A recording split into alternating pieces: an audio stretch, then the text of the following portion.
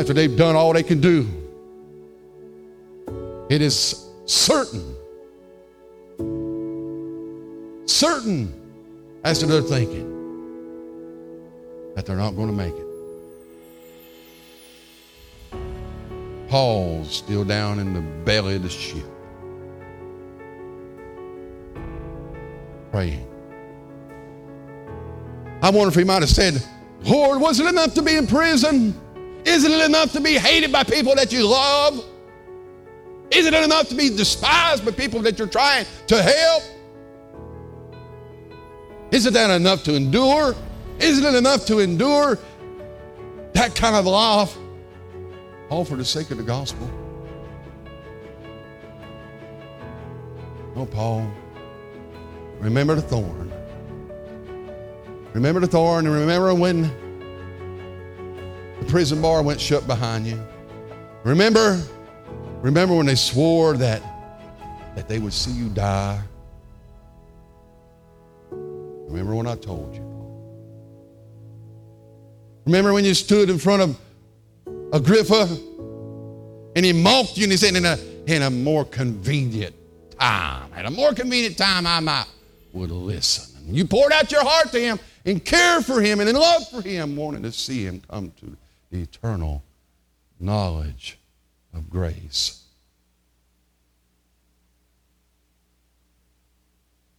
It's not in vain, Paul. But remember, my grace has been sufficient. And even though that no one has ever seen, even though the hardened captain of the ship has never seen a storm like this, Paul, my grace is sufficient, and I'm keeping my promise to you. And on the very day that you accepted me on the road to Damascus, and I told you then that you would speak before kings and you would stand before Caesars. And Paul, I'm keeping my promise to you. And I don't care what kind of storm that Satan may blow forth and try to destroy you. You are my man for this time and this place, and I'm going to use you and I'm going to bring you through. My grace is sufficient. Paul stood before that group of prisoners and soldiers and said, this night, the holy angel of God has stood in my presence and told me that not one life would be lost. If you will listen, if you will obey what God has given to me. My grace is sufficient. My grace is sufficient. Oftentimes we become frustrated. We begin to run in our own ways, trying to make our own solutions. God says, if you will listen, if you obey. But it all begins with a thorn. It all begins with a thorn. I wonder how many times that Paul must have thought, Lord, I thank you for the thorn. I thank you for the pain. I thank you for the agony.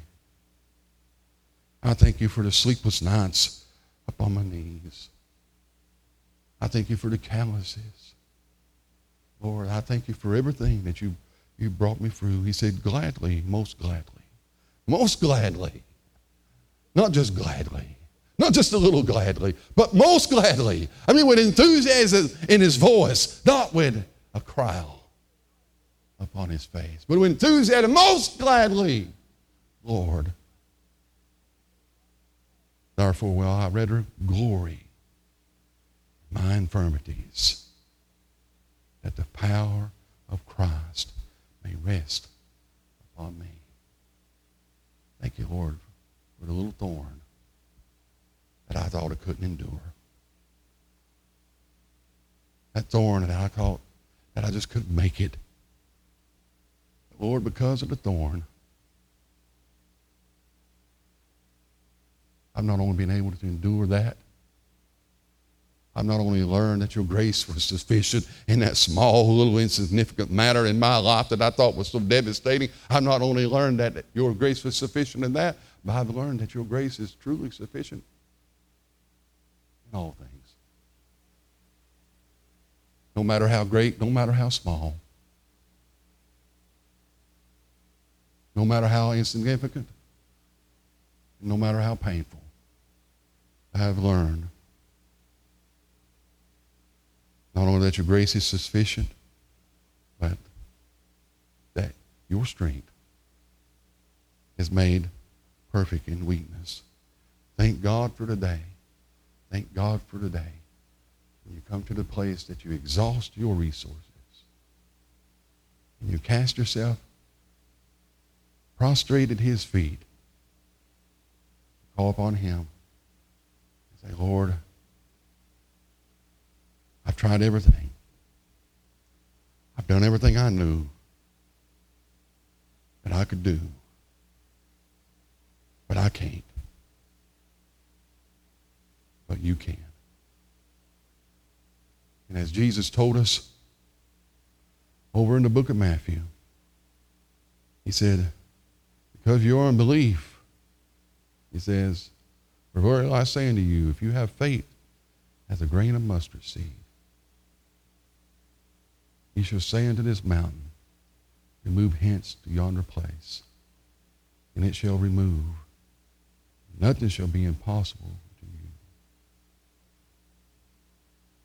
You know why? Because thorns prepare us to be mountain movers.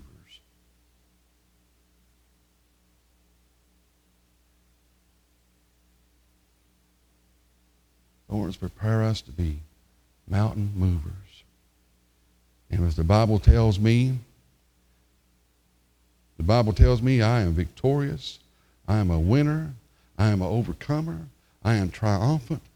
And in the last book of the Bible, on the last page, it tells me that I win because he wins. And it tells me that no mountain can stand before me. And if the Bible says that, and you don't believe it, and you know what? Your mountain is still going to be there. But if the Bible which says that, and you believe it, then why is your mountain looming still before you? All things are possible to him that believe it. But thorns make us mountain movers. Let's stand.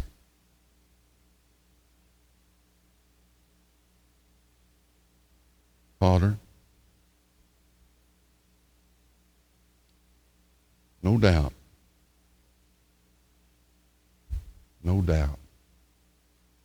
there is at least one, if not many, if not all, that as we stand before you this morning,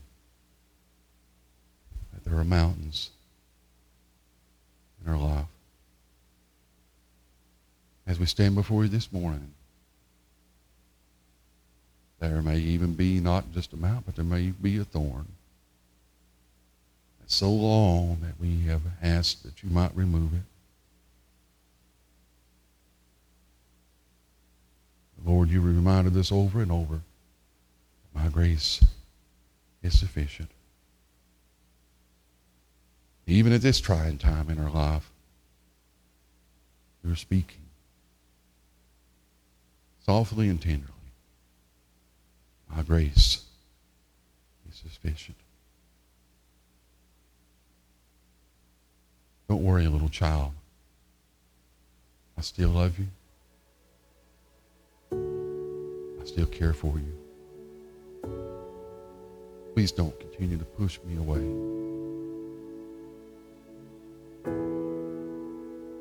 But let me in your heart. Because that's the only way that I can work the healing I want to work. It's the only way that I can touch you the way I want to touch you.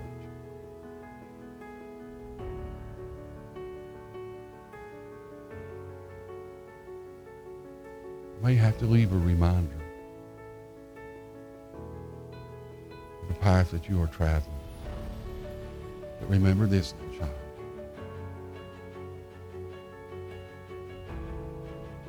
I love you more than anything else in the universe. Far more than anything else I have created.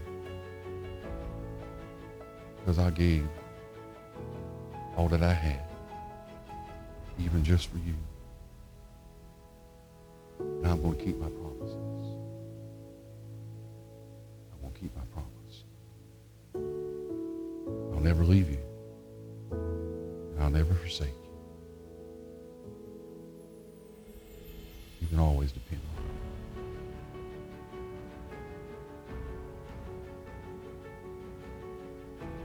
Lord, that prayer may be ushering forth more than one heart this